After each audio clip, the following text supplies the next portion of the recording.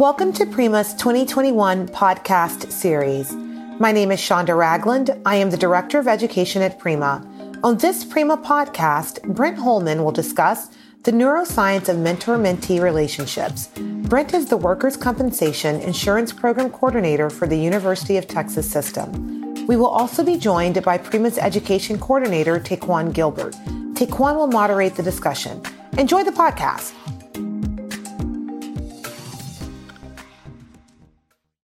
Thank you for joining us today, Brent. Thanks for having me, Taquan. So what is mentoring and what is the value of it?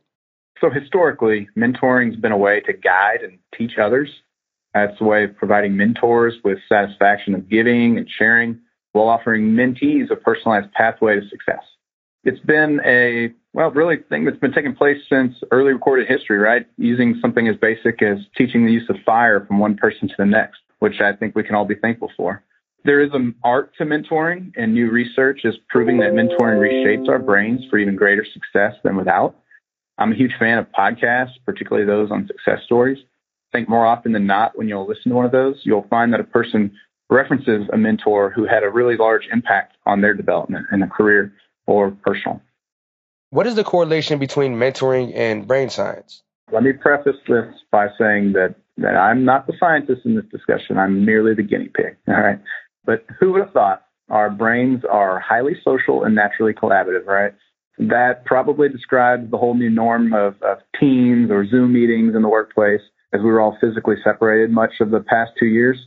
So while we're communicating externally via words or body language, our brains internally are chemically working on the inside. Each of us have approximately 80 billion neurons, again, chemically talking to each other through neurotransmitters. These communications are formed as either whispers between two neurons or shouts from one group of neurons to another. So mentoring may have its own forms of shouts and whispers. Shouts being maybe public recognition or introductions to others at events like Prima, and whispers would include private conversations between a mentor and mentee, or even a mentor talking to another trusted advisor about assisting or supporting a mentee. So what are the biggest challenges to being a mentor or a mentee? I'm sure that time and patience are big challenges for a mentor. So for mentors, I'd really caution not going down the path of negative mentoring or focusing too much on weaknesses, as that can stifle a mentee's growth. So focusing on continued improvement and balancing patience will inspire the mentee to embrace learning experience, which then really happens when the brain is relaxed and happy. For the mentee, vulnerability is really big. It's a bit unnerving to put yourself out there, like doing a podcast, asking another individual for mentorship, especially if past experiences did not pan out.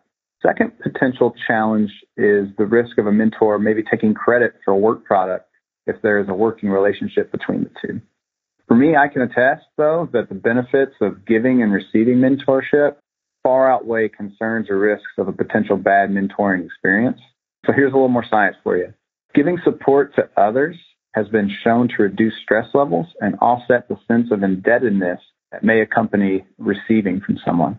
So giving support also leads to an increased sense of autonomy, social connection, and happiness, which I think we get through mentoring.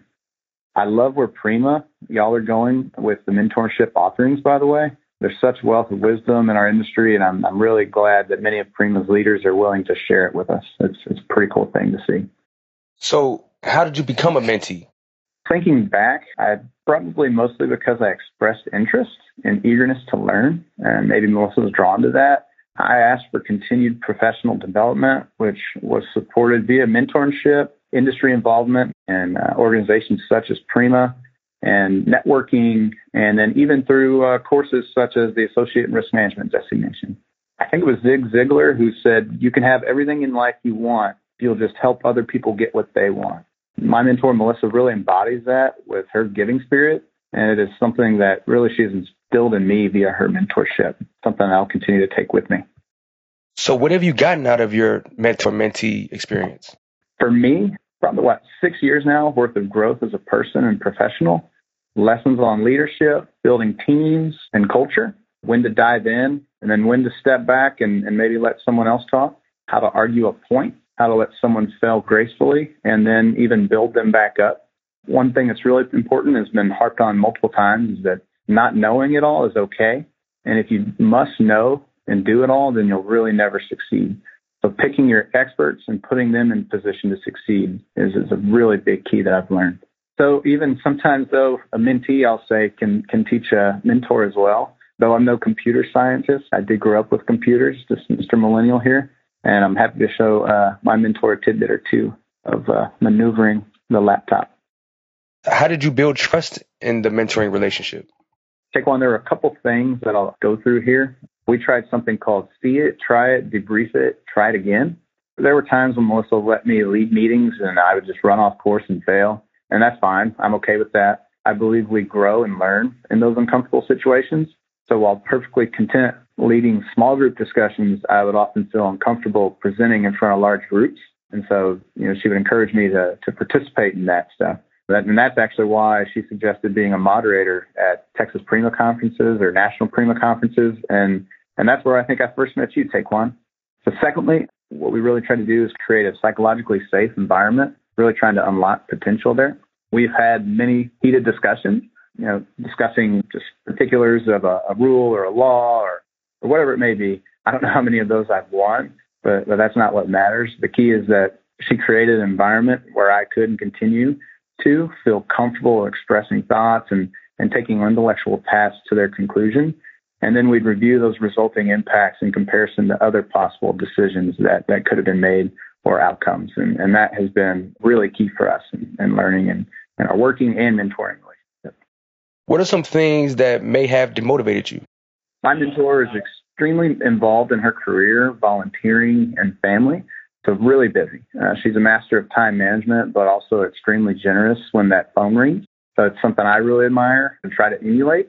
Probably not as skilled at it as she is. So had she been more dismissive of me as it relates to her time, I would likely have been less motivated or probably turned off even to the mentorship process. So I'm really thankful for that time that has been given. And I know that's really tough as we're all very busy in our careers. Similarly, my mentor expressed genuine caring about my career and learning. So it's much easier and at the same time more meaningful to take criticism from someone who has your best interests at heart. And this goes back to creating that psychologically safe environment. I'd advise anyone looking to be a mentor to create that environment where the mentee can feel comfortable expressing thoughts, taking those paths that we discussed to their conclusion, and then reviewing those impacts in comparison. That's really key in the learning process. Now, what are your top recommendations for a mentor or a mentee? Being the mentee, I'll focus more on that side, but I think the answers probably can help mentors as well. So first, be vulnerable, ask questions. Don't feel like you are bugging the other person, but also be flexible and thoughtful of the time and place when you bring up a situation or question to your mentor. Just be understanding when they don't respond back right away or say, hey, can we chat in a day or two, whatever it may be. Secondly, imposter syndrome is very real, and many of us feel it. It's exciting and even intimidating to learn from those who have much more experience than us, which is why Prima is great. We have a large mix of people and different points in their careers. I continue to feel like an imposter some days. When I take a step back, though, and examine myself from day one, I gathered just more perspective of just how much I've learned in my career with the help, really, of mentoring. I'm certainly more knowledgeable now than when I started, and I'll hopefully be able to take all of that, my experiences, my development, and help the next person. We have reached the end of our podcast. Thanks to our speaker and all of our listeners. Please visit the Prima website to hear other Prima podcasts, view upcoming Prima webinars, read Prima blogs, and learn about other Prima educational resources. Be sure to check us out on Facebook, LinkedIn, Twitter, and our very own Prima Talk. Have an amazing day.